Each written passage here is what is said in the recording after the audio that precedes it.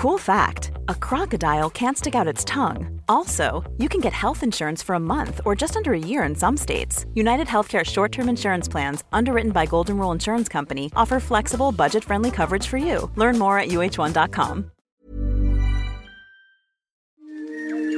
He kōna ipurangi tēnei nā te reo irirangi o Aotearoa.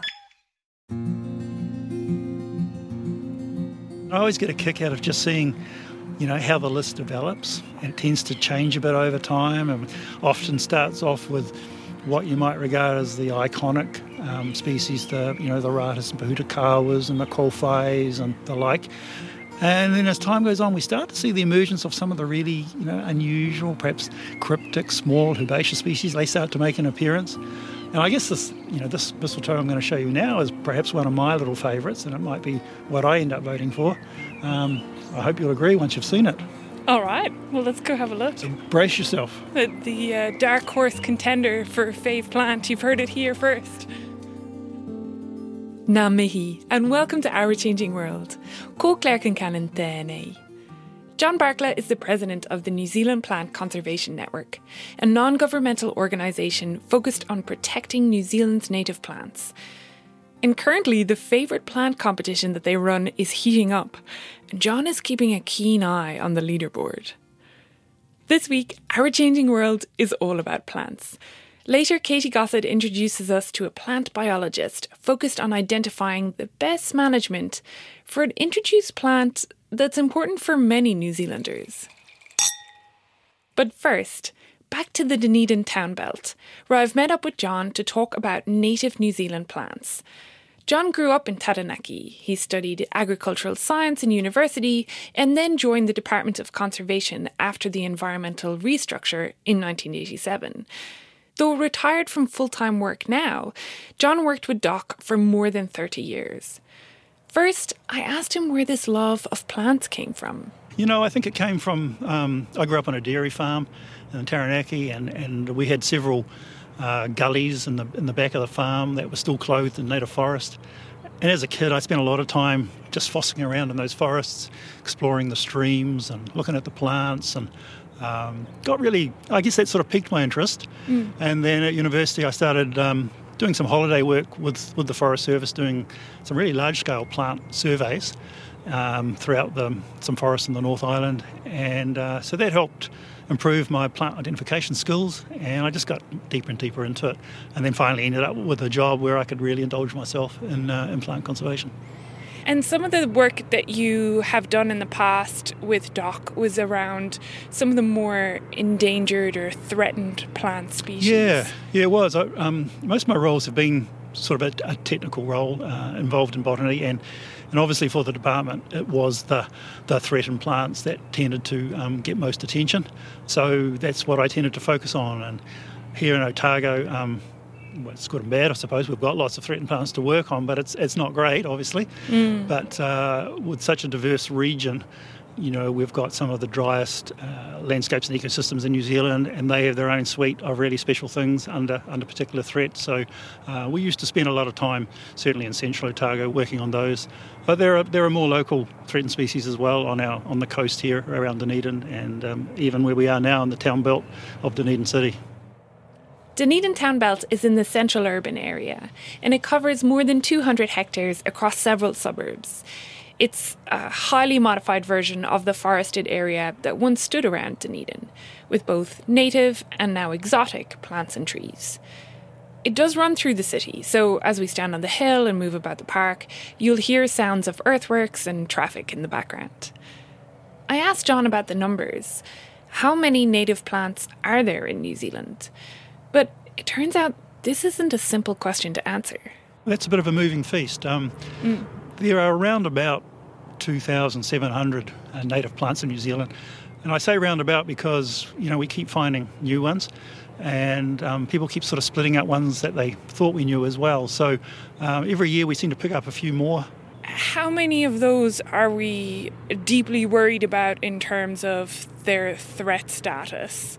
And is there a certain set of those that we just don't know enough about? Yeah. Like we maybe we would be worried if we knew to be worried. They are excellent questions. Yeah, look, I was just looking at the stats this morning, and I think over half of our native plants in New Zealand have some sort of degree of threatedness, if you like. And in New Zealand we have something called the threat classification system, and that divides our plants up into what we call threatened and those that are at risk. And I guess what's most disturbing is that the highest category, nationally critical, and remember that's really only one step away from extinction.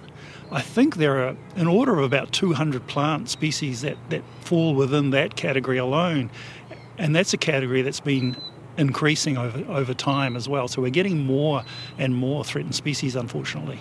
I mean, is it the same things that are impacting the plants as we know are impacting, say, the bird life? So it's introduced mammalian predators that maybe chow down on the plants and the change of habitat. Yeah, look, it's very similar. It's all of those things. It's habitat loss, a lot of negative interactions with animal pests, and particularly with plant pests as well. Plants compete a lot for resources, for sunlight, for nutrients, and we've got an increasing burden of exotic plants that have come to New Zealand that have gone weedy, and sometimes it takes a little while for them to do that. They sit around in the landscape for quite a while, and then something changes and they suddenly become environmental weeds. So that's important.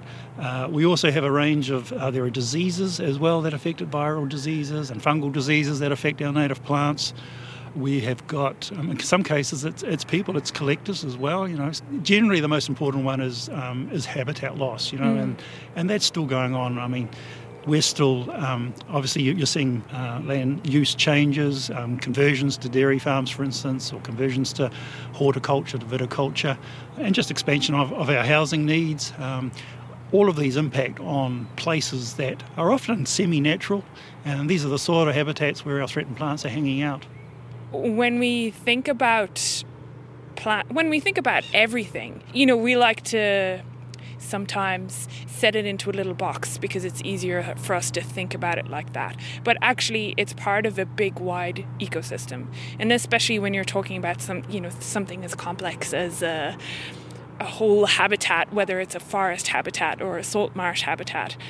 And as well as the plants, there's, fungal communities and bacterial communities, but also birds that do the pollination or the dispersal. How can we, look at that bigger picture? It's an absolute conundrum, and you're right to be raising it, because I think the answer is in looking at, as far as you can, not just single species conservation programs, but looking at the ecosystem that they would have occurred in. And I guess adopting, ecosystem restoration programs that have elements of bringing in the threatened plants that would have normally occurred in there, and trying to retain all those sort of links that you were hinting about, the links between the fungi in the soil and the links between the birds that do the pollination and the movement of the seed around. It's all of those things. Unfortunately, I guess with the most threatened plants, you kind of get forced into having to deal with them on their own, because if you don't, you might lose them.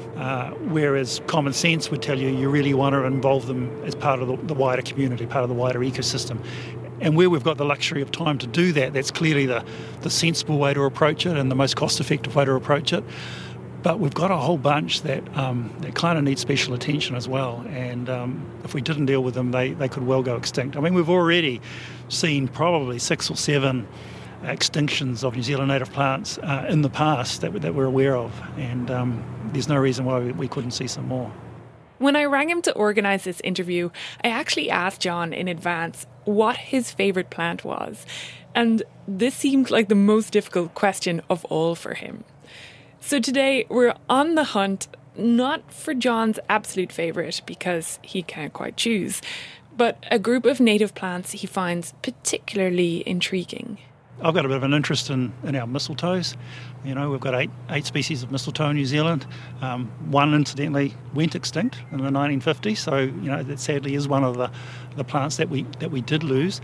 But we've still got 8 species, and we've got 5 quite large leafy mistletoes, and we've got 3 dwarf mistletoes.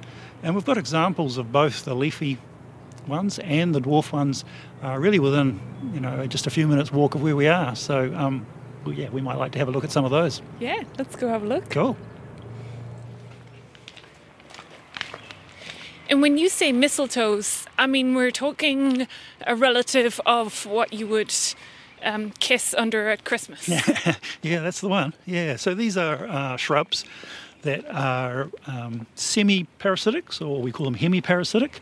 So they're able to hook into their host's vascular system and get the water and dissolve nutrients from them. But at the same time, they're able to photosynthesize and produce their own food. Oh. Okay, so we're in a bit of a noisier position here. Yeah. But I've just taken you to look at this Tupaia antarctica mistletoe in front of us. It's a beautiful, large, about 1.5 metres by 1 metres, hanging from its host tree. And it's really green and lush looking. It's lush and green, so it's got a lot of new growth on it. And I think if we get in close, we'll see that it's just finished flowering. And we've got the first little bit of developing fruit just starting to appear on it now. How does it disperse? Is it birds? Yeah, so it produces a lovely fleshy fruit, white to pink, even sometimes a little bit of blue, quite a pretty fruit. And the birds are attracted to that and they eat that fruit. And then later on they'll deposit that, it'll go through their system and they'll deposit that seed, that sticky seed, onto hopefully another host branch. And the seed then simply germinates and it's able to turn on itself, and it's got special rootlet that penetrates the host and gets underway. So it's very, very cool. Yeah, I can see it just growing out of the branch. Yeah. That's amazing. It's pretty neat to see this mistletoe growing out of the branch of the tree. But the mistletoe tour isn't over. There's more to come. So we're going to go for a wander down onto the Bullock track, old historic route down towards Woodhoe Garden and the alluvial podocarp forest down there. And I want to show you another mistletoe, but I think this one will really surprise you. I've gone on walks with birders before, and I have to say they walk very slowly, like looking for birds in the bush and in the trees up around. Are botanists the same, but even more so? Oh boy, you'd find a walk with a birder really fast compared to some of our botanical walks, and particularly if you go with people who are interested in perhaps the lichens and the fungi. They can spend all day within sort of like 100 metres of the car park and be really happy and find all sorts of interesting things. So not so good if you're looking for a good workout for the day. Okay. But incredible when you think that there's just so much to look at in just a short piece of forest, for instance, or a track margin. So these mistletoe that we're going to look at, I mean, is this just from you strolling through the town belt and having a look around? Yeah, look, these little mistletoes in particular, they're very much, you need to get your eye in for them, and otherwise you'll just walk straight past them. But once you spend a little bit of time studying them and looking for them, you keep seeing them. That's the amazing thing, and you can't walk anywhere without seeing little mistletoes popping up. So it's really neat. Okay, now this is great because we've actually got 2 species of mistletoe in the same host bush here. Okay, so we're looking at a bush of Caprosma crassifolia. It's about 2 metres tall and it's in full sun. And in front of us we've got a big leafy mistletoe, but that's not the one I've taken you to see. I want you to come closer and we're going to look down into the foliage. And there's this tiny little plant by my fingers here. Oh. It hasn't even got true leaves, it's got flattened photosynthetic stems. So the plant's, you would say it's about 5 centimetres long, and the stems are maybe 5 millimetres across. And you didn't see it, did you? No, I didn't. It blends in so well. But now you'll probably see those wherever you go. That's amazing. Yeah. And so does it get any bigger? It gets a little bigger than that, but not much bigger. And we have 3. This is called Corthalcella lindsayii, and we have 3 species of this Corthalcella mistletoe. And all three can be seen around the Dunedin district. And again, that's just the roots are burrowed into that branch. Exactly, same scenario. Yeah, it's hooked into the plant's water supply, but as a green plant, it's also able to produce its own food. And it has the most minute flowers, really simple green flowers that you need a hand lens to see. And likewise, the fruits that it produces are less than the size of a pinhead. And it's thought that they simply, those fruits simply just fall off and they fall onto the next branch below them, which probably explains why sometimes you get a mass concentration in one tree, but there must be some other longer distance dispersal mechanism that gets them from one host tree to another. That's very cool. So I'm going to plug for Corthosella lindsayii as my favourite plant for this year. So John is off to the online polls to place his vote. But while he is canvassing hard for the dwarf mistletoe, the favourite plant competition isn't about individual plant glory for him, but rather one tool towards what he would like to see, a greater appreciation for native plants, especially those little ones underfoot that often get overlooked. I find that when people get shown really small little plants and they get in close, maybe get down on their hands and knees with a hand lens, and they start to look at the intricacies of a flower or a fruit, which might only be the size of their fingernail, they suddenly get all excited about it, So my wish is that we're able to really advocate properly for a lot of those poorly known species. We need to bring them out into the light and really let people have an appreciation of just how rich the New Zealand flora is. It's not just made up of big tall trees and a forest, there's all these other elements that are equally exciting in their own way, with lots and lots of special stories to tell about them. Thanks to John Barkla, President of the New Zealand Plant Conservation Network. If you want to vote for your favourite plant or learn more about native plants, you can do so on their website, nzpcn.org.nz.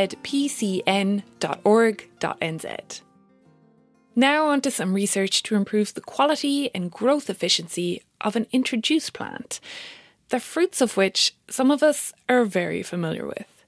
Here's Katy Gosset. In these COVID times, wherever you are in the world, whether it's locked down within your bubbles or as alert levels relax, hanging out with a few friends, chances are you may have felt the need for a glass of wine. Hopefully a good wine, although that's kind of a subjective thing.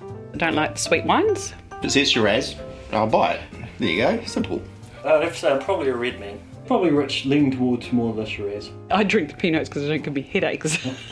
And there are sometimes other elements in the mix when it comes to the perfect glass of wine. One that's been opened and poured when you walk in the door. Our price is important. And then Shiraz, I think. No, definitely not Shiraz. No, cheap Shiraz. He only buys Shiraz if he doesn't want to share. Cheap Shirazes, can't get past those. No, a nice Pinot Noir, preferably New Zealand, just to support the local wine industry. I like a good label, I like an interesting label. And I'm sure that over the centuries, many people have enjoyed an extra glass or two while trying to pin down that indefinable something that makes a great wine. And speaking of labels, some of us will also have perused the back of the bottle to read things like delicate, dark berry fruit flavours and earthy characteristics. The graceful richness of this wine perfectly complements a range of savoury cream dishes and pairs well with game birds and meat. We forgot the game birds. Oh, we did. That? You didn't bring any game birds. But as tempting as the back of the bottle can sound, it doesn't always mention those core elements that really affect wine quality. For example, sugar, acidity, and secondary metabolites like tannins and phenols. So that's Minu Mohoja, a plant biologist who's working on her PhD at Lincoln University. And when we're not locked down in COVID and recording interviews over the phone, apologies for the audio quality, she spends her days in vineyards, specifically studying grapevines and working out how to pull together all the elements that make wine taste good. Although she admits again that a good wine means different things to different people. It's difficult to say this is good or bad wine, but there are some elements that we can improve, as I mentioned, like sugar and acidity and color. So environmental factors and management practices can affect these factors. So Minu's work is taking a closer look both at those environmental factors and vineyard management practices, in particular leaf removal, to see how they can affect the wine quality. What she says winemakers should be aiming for is a balanced vine. Balance between vegetative growth, like roots, shoots, leaves, and reproductive growth, like fruits. So for achieving this balance, one of key management techniques is leaf removal. So by this practice, which is common in vineyards, and thousands of dollars are spent on this practice each year by vineyard managers, we're trying to meet different purposes and achieving a balance. And it's not just about the wine quality. Minu is also interested in yield and sustainability. So some of us might think that a vine that's heavy with plenty of grapes is a great thing, but that's not necessarily the case. There is a common belief among people that when we have a lot of grapes, it means we had a successful season. But it's not like this, because we need a balance in wine, because one year you might have you might harvest a lot of grapes, but the quality of wine and grape will be reduced. Or you might harvest a lot of grapes this year, but what about the following years? Because the vine has already used all the reserve carbohydrates in roots and shoots. So we need this balance.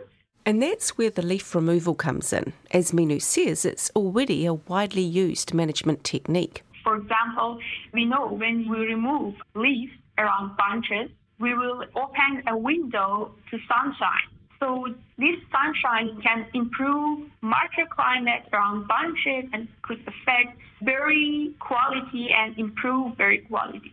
And it could directly affect the elements which create the wine quality.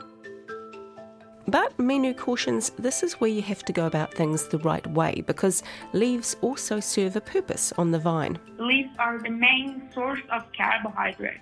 So we should be really careful about removing them, because if we remove it inappropriately, it will be detrimental to yield and grape quality.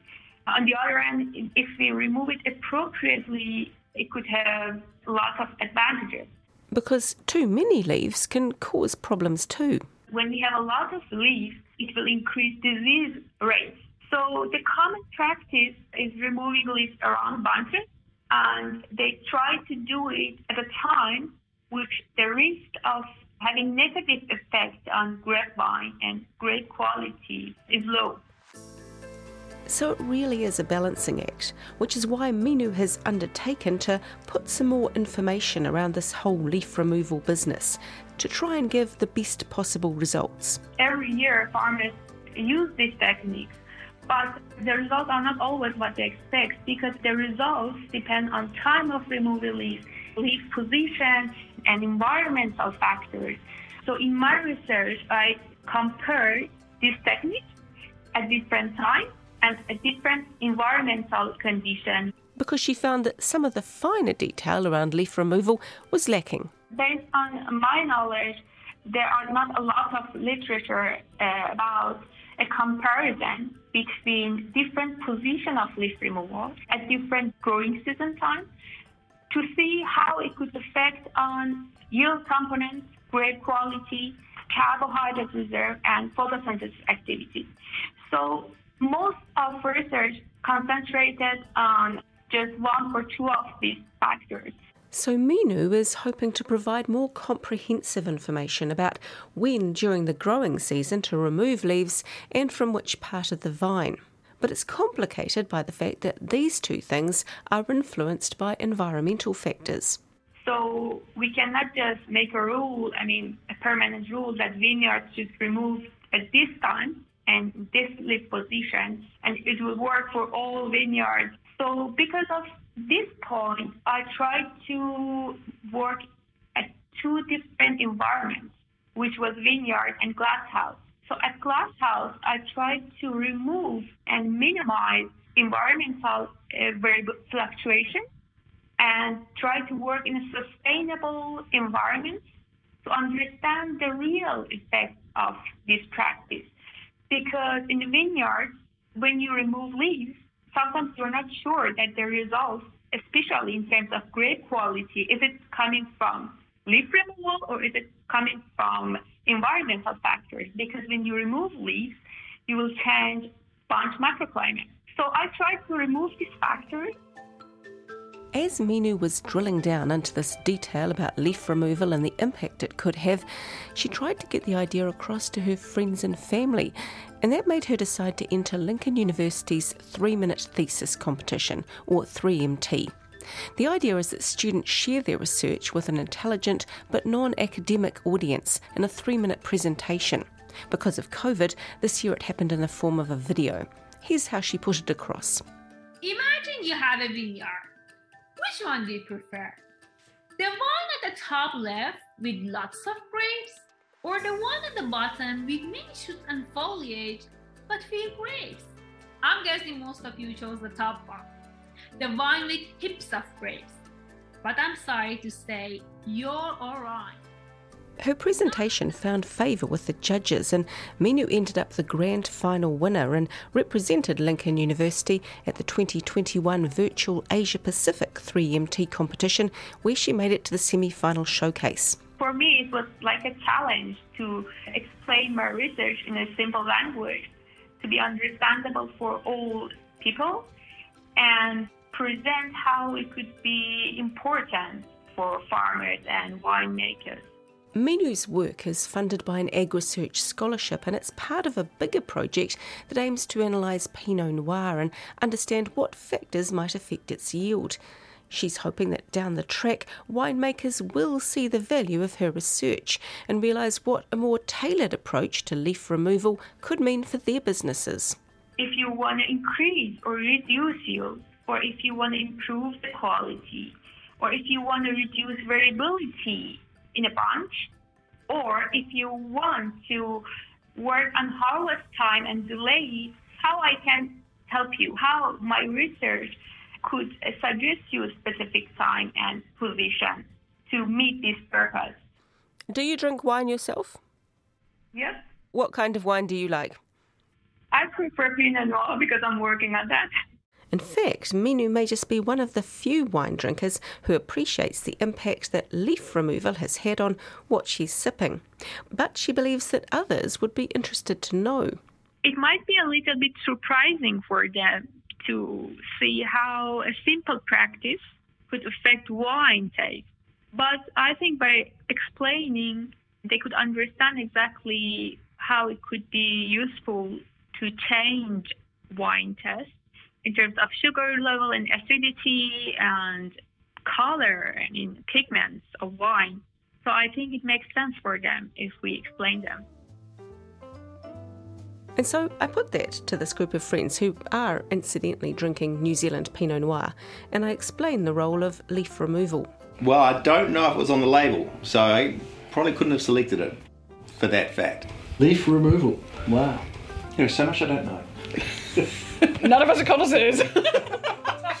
For this group, when it comes to buying wine, price point and label graphics are still likely to be part of the decision-making process. And who knows, maybe one day the details of leaf removal might even end up featuring on the label. But they say it's good to know that wine is continuously being improved. And for winemakers, research like Minu's that allows for more focused leaf removal is likely to help them better manage their vines and maybe keep us all enjoying a glass of quality, locally grown wine.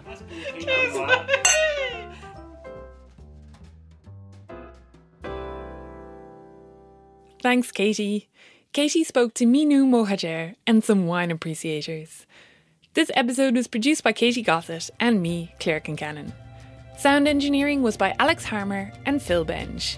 Thanks to Liz Garton for editing help. Tim Watkin is executive producer of Podcast and Series. Our Changing World's website is at rnz.co.nz/ourchangingworld. You'll find photos, links, and our extensive back catalogue of episodes. And you can also subscribe to our monthly newsletter there. And you can use the buttons on the website to follow the podcast on Apple, Spotify, iHeart, or whatever podcast platform you use. If you want to get in touch with us, we are on Facebook or Twitter at RNZ Science. Hopefully you've been inspired to vote for your favourite native plant, but you'll have to do so quickly. The voting closes on the 31st of October. You'll also have to vote quickly for Our Changing World in the Listener's Choice category in the NZ Podcast Awards.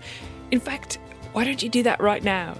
Visit nzpodcastawards.com, click the blue button and type in Our Changing World. Too easy. Thanks so much for listening and for voting. I'm Claire Concannon.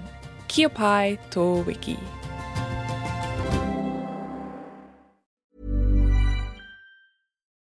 Botox Cosmetic, out of botulinum toxin A, FDA approved for over 20 years. So, talk to your specialist to see if Botox Cosmetic is right for you. For full prescribing information, including boxed warning, visit BotoxCosmetic.com or call 877-351-0300. Remember to ask for Botox Cosmetic by name. To see for yourself and learn more, visit BotoxCosmetic.com. That's BotoxCosmetic.com.